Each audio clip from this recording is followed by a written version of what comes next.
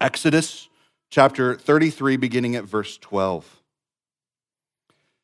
Moses said to the Lord, "See, you say to me, 'Bring up this people,' but you have not let me know whom you will send with me. Yet you have said, 'I know you by name, and you have also found favor in my sight.' Now, therefore, if I have found favor in your sight, please show me now your ways, that I may know you in order to find favor in your sight.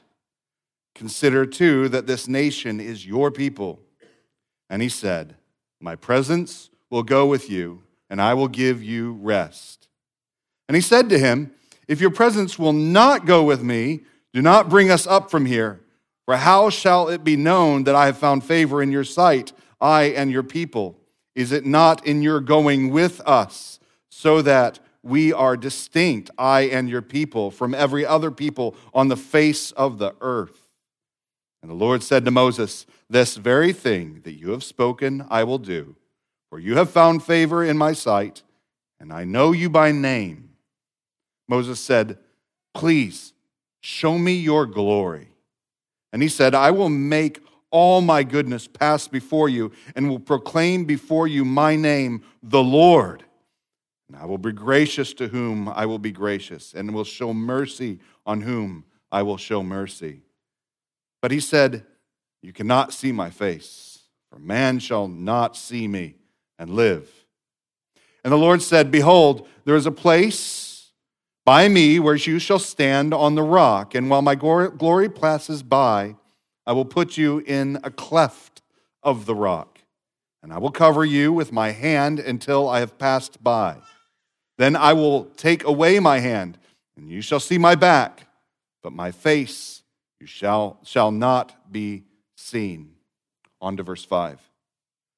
The Lord descended in the cloud and stood with him there and proclaimed the name of the Lord. The Lord passed before him and proclaimed, the Lord, a God merciful and gracious, slow to anger and abounding in steadfast love and faithfulness, keeping steadfast love for thousands, forgiving iniquity and transgression and sin, but who will by no means clear the guilty, visiting the iniquity of the fathers on the children and the children's children to the third and the fourth generation.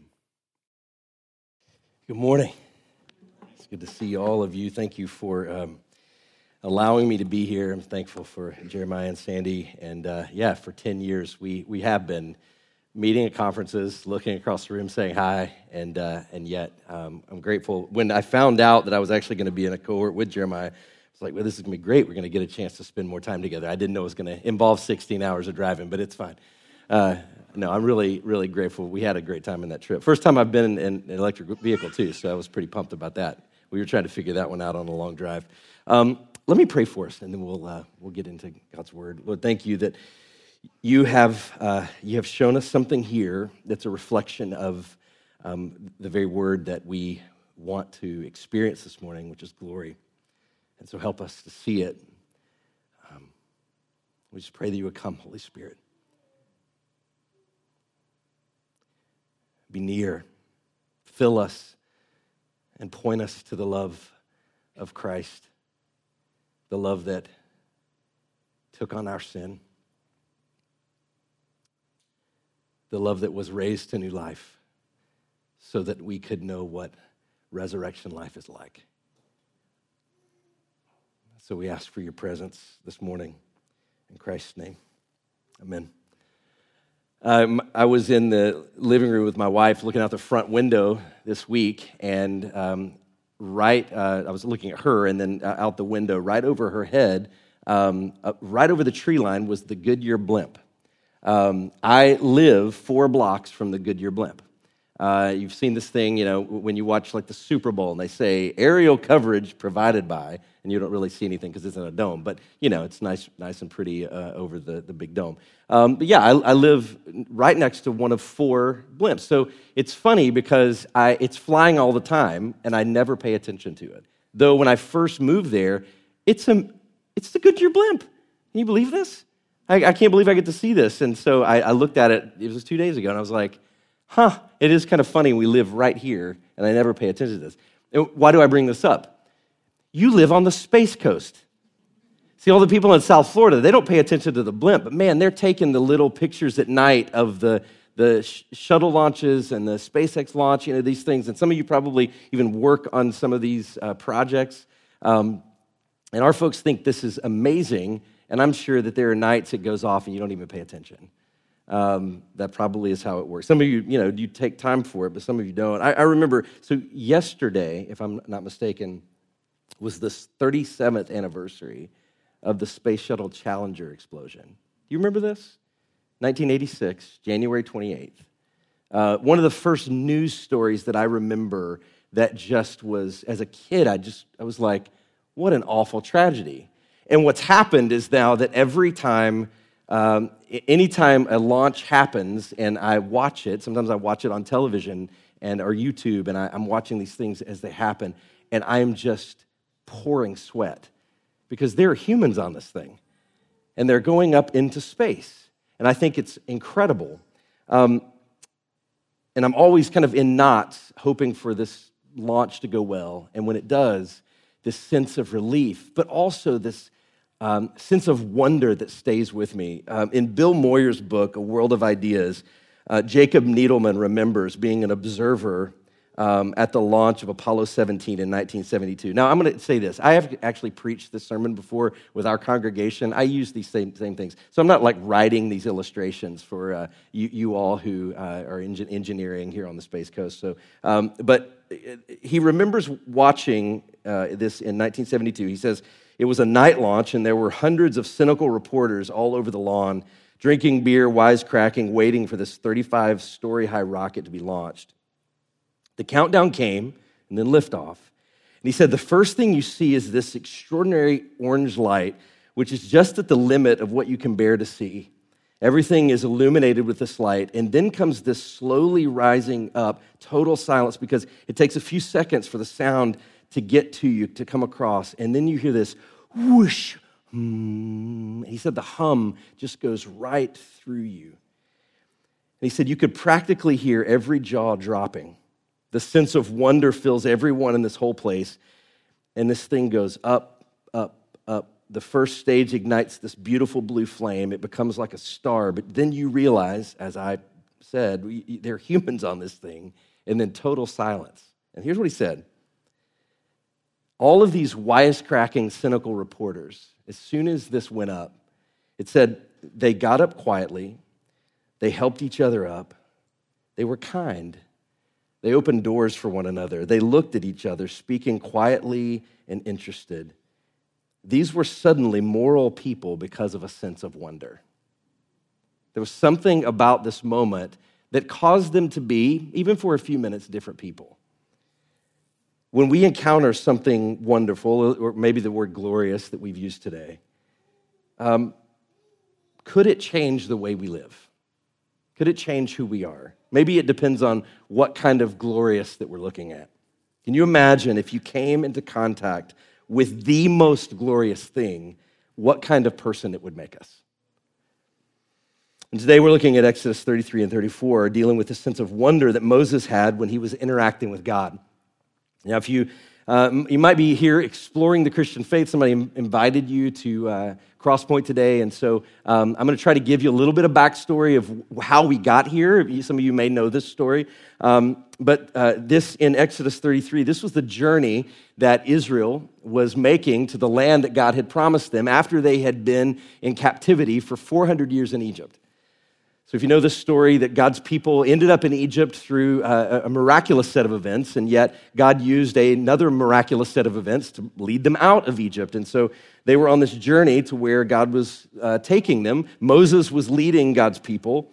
And so we've seen plagues, we've seen the crossing of the Red Sea, we've seen this the Passover, which was an incredible event in the life of God's people. And on this journey, in Exodus 13, verses 21 and 22, it says that as God was going with his people, it says this, and the Lord went before them by day in a pillar of a cloud to lead them along the way, and by night in a pillar of fire to give them light, that they may travel by day and by night. The pillar of cloud by day and the pillar of fire by night did not depart from before the people of God.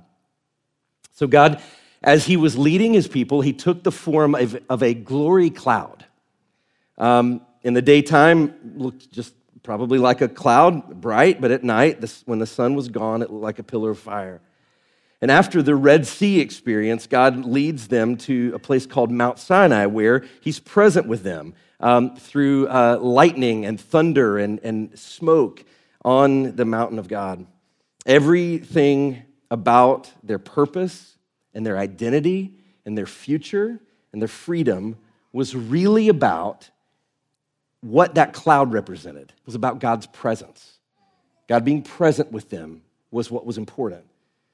So while Moses is on the mountain, God spends most of his time in Exodus 25 through 40 telling Moses how he is going to take this experience, the Sinai experience of God's presence, this kind of glory cloud of God's presence with them in a little more permanent way. He told him, you're going to build a tabernacle. Later, the temple. It was going to be the place where God's presence was going to be. But in the middle of God telling Moses, this is how I'm going to choose to dwell with you. My presence will be with the people. Down at the base of the mountain, all of the people had another idea of how God was going to be present.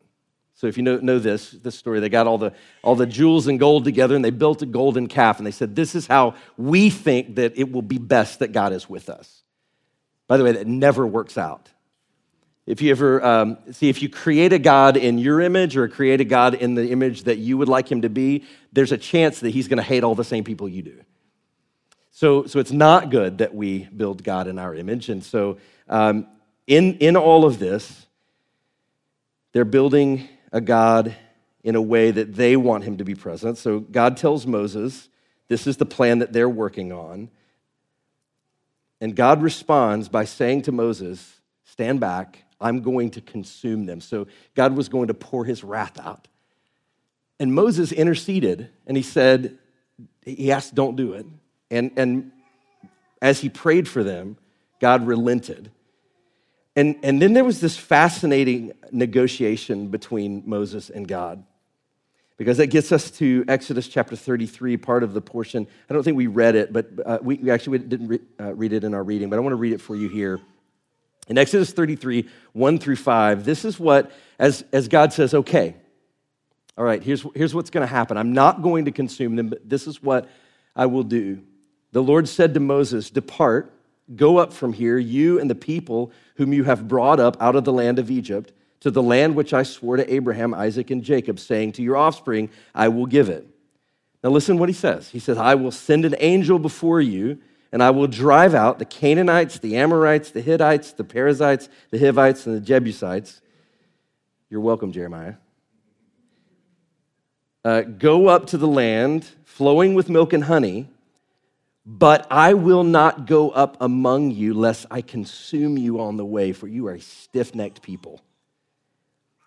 When the people heard this disastrous word, they mourned, and no one put on his ornaments, for the Lord had said to Moses, say to the people of Israel, you are a stiff-necked people. If for a single moment I should show up among you, I would consume you. So now take off your ornaments that I may know what to do with you. So here's what God says to him. I will give you everything you want. I'll give you military and political power and success. I will give you the land flowing with milk and honey. I'll give you economic success and prosperity and wealth. I'll give you power and wealth, but I won't go with you. That sounds like the dream religion around here, doesn't it? I'll give you everything you want. You just don't have to worry about messing with me.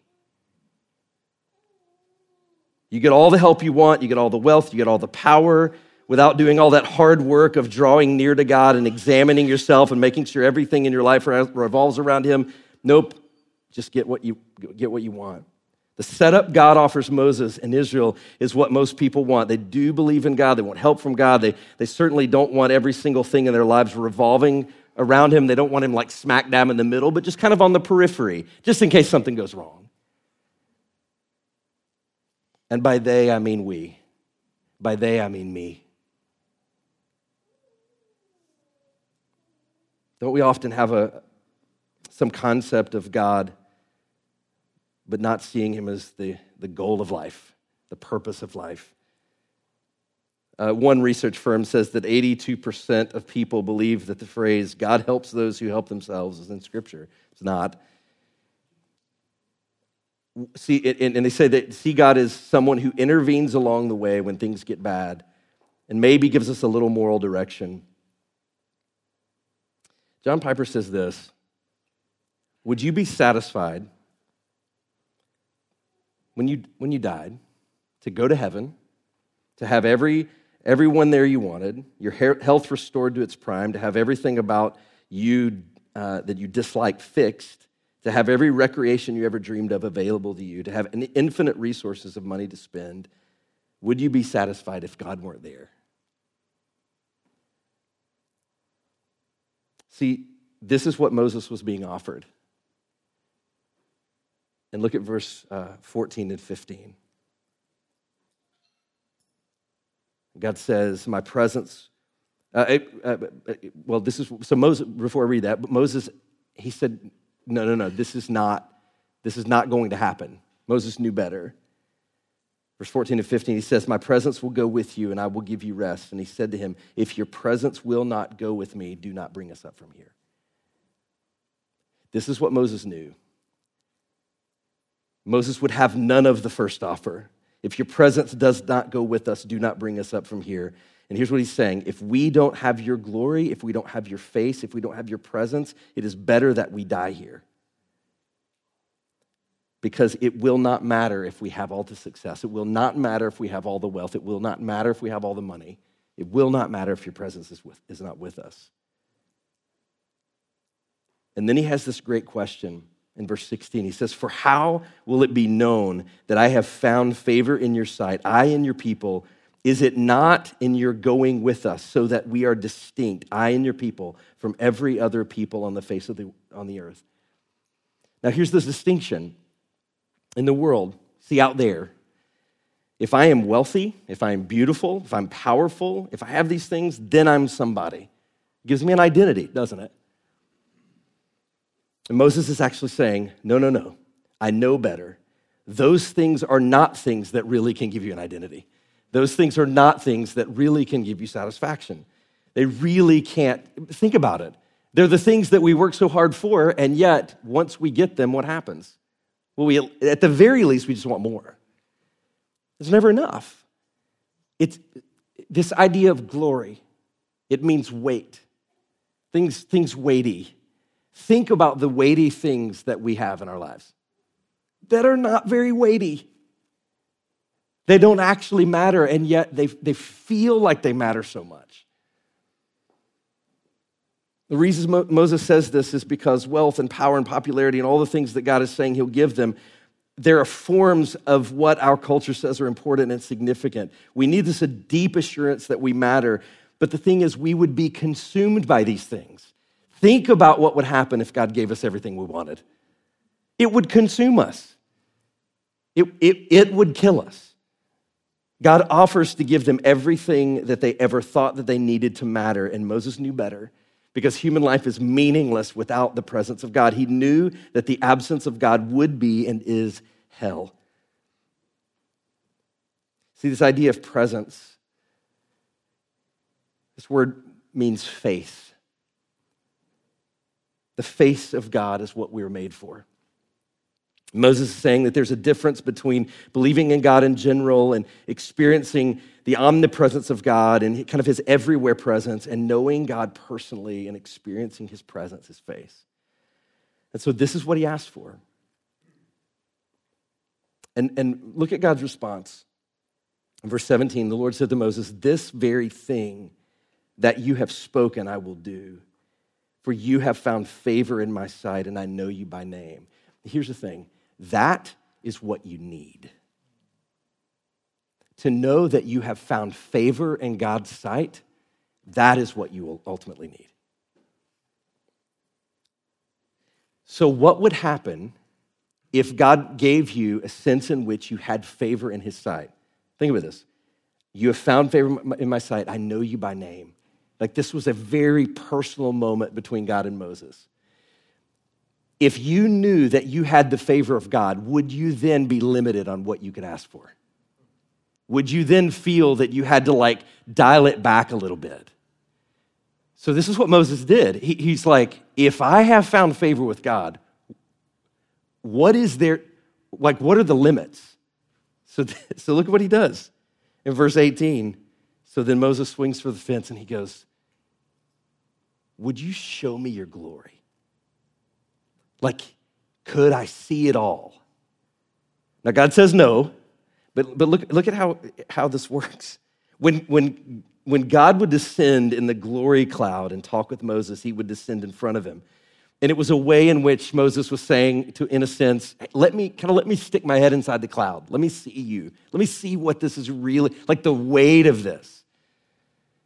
This is what we're made for. The old creed says the chief end of man is to glorify God and enjoy him forever. This is why God created us. So Moses is tapping into something that was at the core of reality. To be smitten with God's glory is to be smitten with his beauty. It's to find him beautiful, not just useful. It's to find God satisfying just for who he is. It's to worship him for himself, not for what I get out of it. God isn't a means to an end. He is the end. One philosopher writes about beauty. He says, to experience something as beautiful means pleasure in an object without regard for its purpose. When you see something and you get pleasure, not because it leads you to something else, just because being in its presence, just enjoying it and appreciating it, it's satisfaction and a pleasure in and of itself, apart from any other purpose. You are now experiencing it as beautiful. A misplaced affection. Often we have this idea that God is a means to an end. You know how you know God is a means to an end for you? If you are doing the right things and then something bad happens, and you ask the question, God, why are you doing this?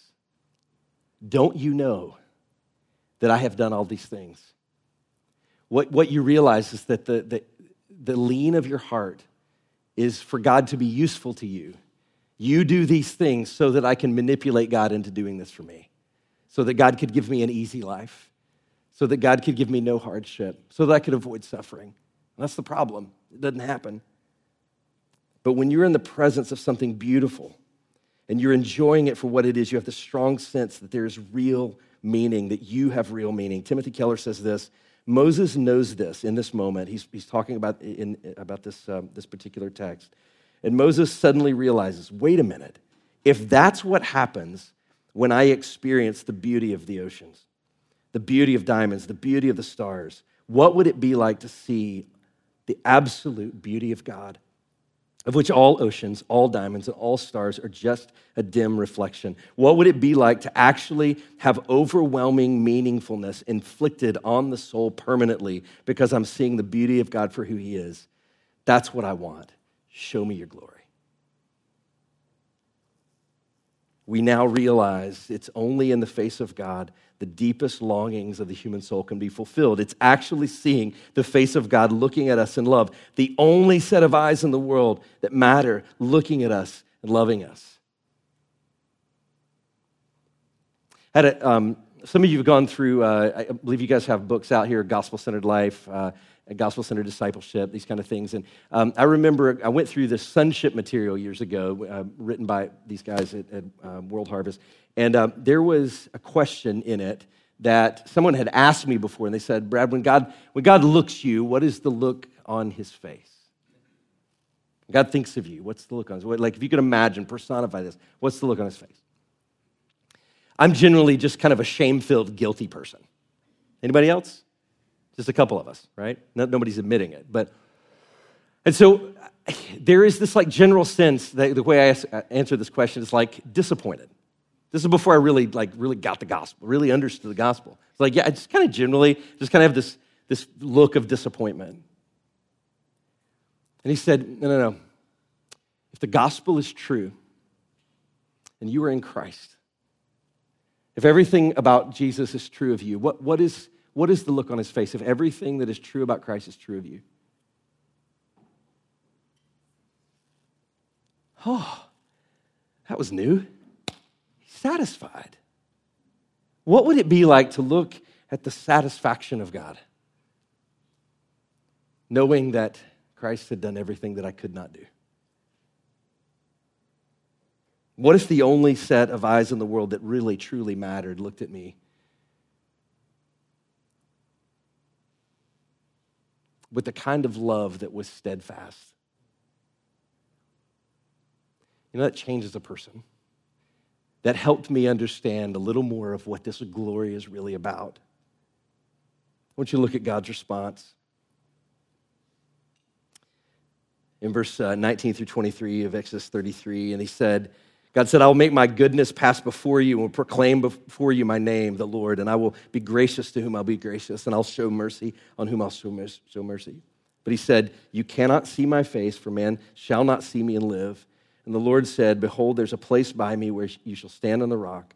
And while my glory passes by, I will put you in a cleft of the rock, and I will cover you with my hand until I've passed. And I'll take away my hand, and you shall see my back, but my face you shall not see. So God says, no, you're not going to get all of it yet. Moses says, I want to see your glory. God says, no, you can't. I'll show you the back of my goodness.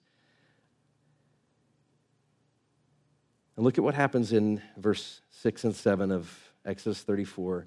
And the Lord passed before him. So he covered him up and he proclaimed. Listen to this. So maybe close your eyes. You don't even read along. Because you're covered by the hand of God. And he says this, the Lord, a God merciful and gracious, slow to anger, and abounding in steadfast love for thousands, forgiving iniquity and transgression and sin, but who will by no means clear the guilty. That's what God says. This is the way that God describes himself. You can open your eyes. So God says, this is what my glory is like. I'm forgiving, but I never let sin go unpunished. I am absolutely loving, and I am absolutely just. He says, I'm completely gracious and completely true. I am totally loving and I'm totally just. I forgive and I refuse to let any sin go unpunished. Now, here's the thing. There are all kinds. If you go outside today and you ask a random person on the street, it'd be a little weird, but you can go ahead and do it. Like, what is God like to you? And they'll describe you like, I think God is just like, God is loving and God just like lets things go and God's really cool. Or I don't believe, I don't know if I believe in all that stuff about justice and a God a God of wrath. I don't know, I'm not sure if I believe this. Unless we see that God is both, as he has described himself, we will never get his glory. Because it's almost like a contradiction. How can someone be infinitely loving and want to pardon and infinitely just and can never, ever, ever, ever let sin go unpunished? How could that happen? It's not a contradiction, it's a tension. The goodness of God is in his kindness and in his justice. There's no way that Moses could really understand the tension. I'm sure my mother's like, what does this mean? Do you know that we today get to see something that Moses did not? Like Moses was not allowed to see it. And yet, in John chapter 1 in the New Testament, speaking of Jesus, he says this, and the Word, Jesus, became flesh and dwelt, this idea of the presence of God, among us. And we have seen his glory, glory as of the only Son from the Father, full of grace and truth. John picks up on this and he says, do you know that we get to see what Moses didn't? Like we have a picture now of what Moses was not really sure of how this was going to come together. John is saying that through Jesus Christ, we can see the glory and beauty of God that Moses was not allowed to see. Moses could only see a part of it, but we can see right in that there is a life-shaping, life-changing view of the beauty and glory of God in Christ that Moses was not able to see. How could God be infinitely just and punish all sin and infinitely loving and forgive and pardon us? It was at the cross. It was at the cross of Jesus. Jesus cries out. Do you remember when he says this? My God, why have you forsaken me? Do you know what this means? On the cross, Jesus Christ gets the cosmic nightmare of every human being. Think about this. The great exchange. 2 Corinthians 5:21, for God made him who knew no sin to become sin for us so that in him we would become the righteousness of God. The great exchange on the cross, this is what happens. If you're like exploring the Christian faith, this is about as basic as I can get. On the cross, Jesus Christ experiences your sin, the wrath of God for sin, your shame, your guilt. I told you earlier, I deal with shame. I carry it. Can you imagine, if you're a person that experiences the same thing, can you imagine Jesus experiencing the infinite shame for you and for me and for everyone in this room and for the world? I mean, it's enough of my own shame to make me spiral.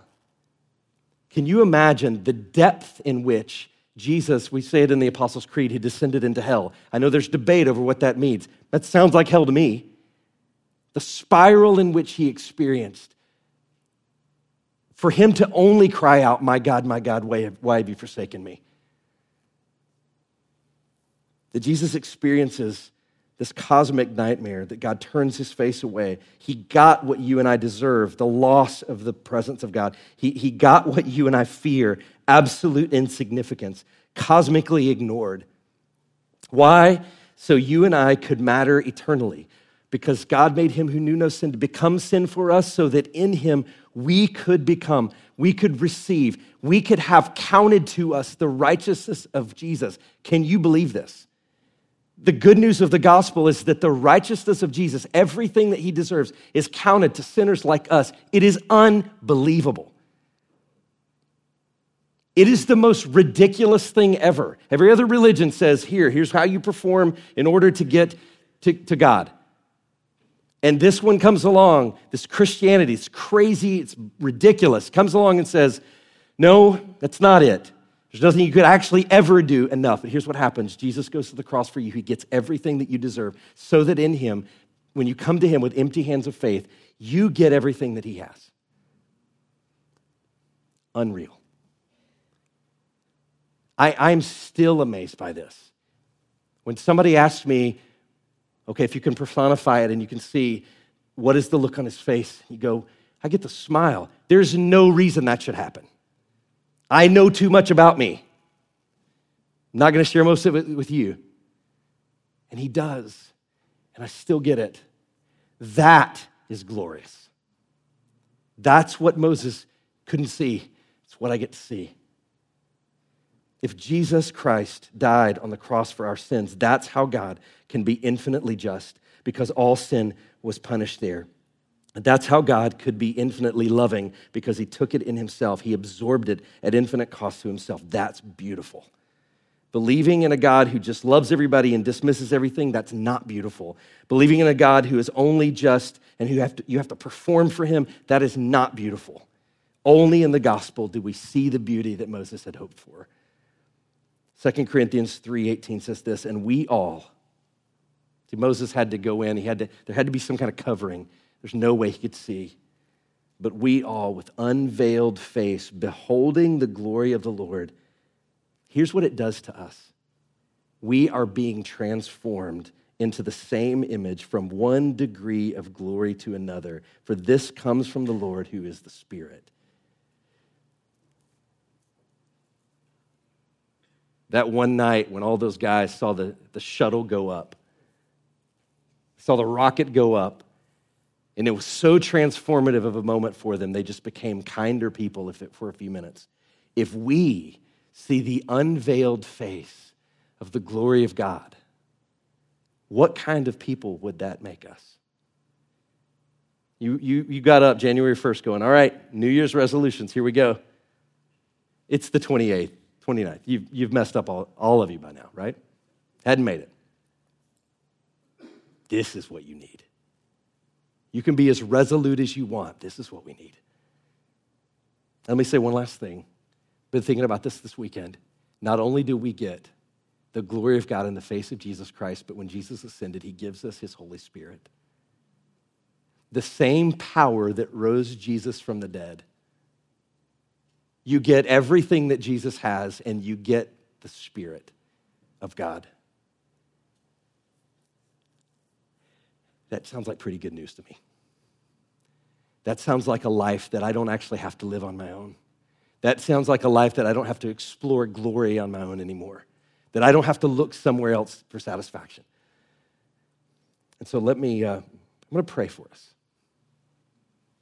And I'm going to pray, come Holy Spirit, point us to the finished work of Jesus. So pray with me.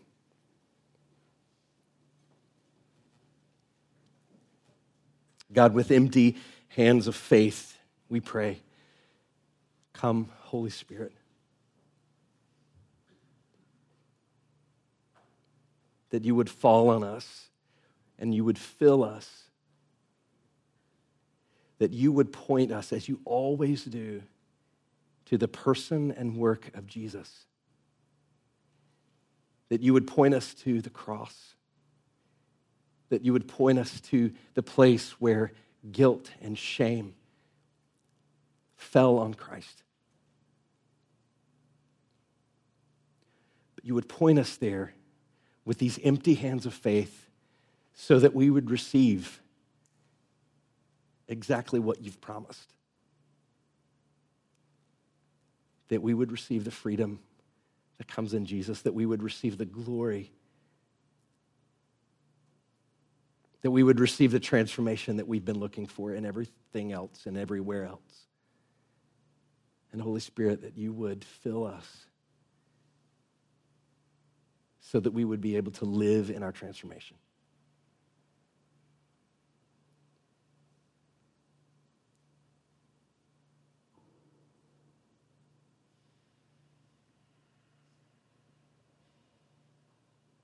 By the power of the cross, by the power of the resurrection, by the Spirit who did these things, raised Jesus from the dead.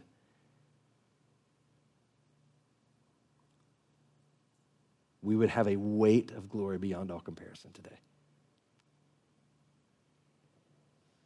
And we pray this in his name that is above every name. Amen.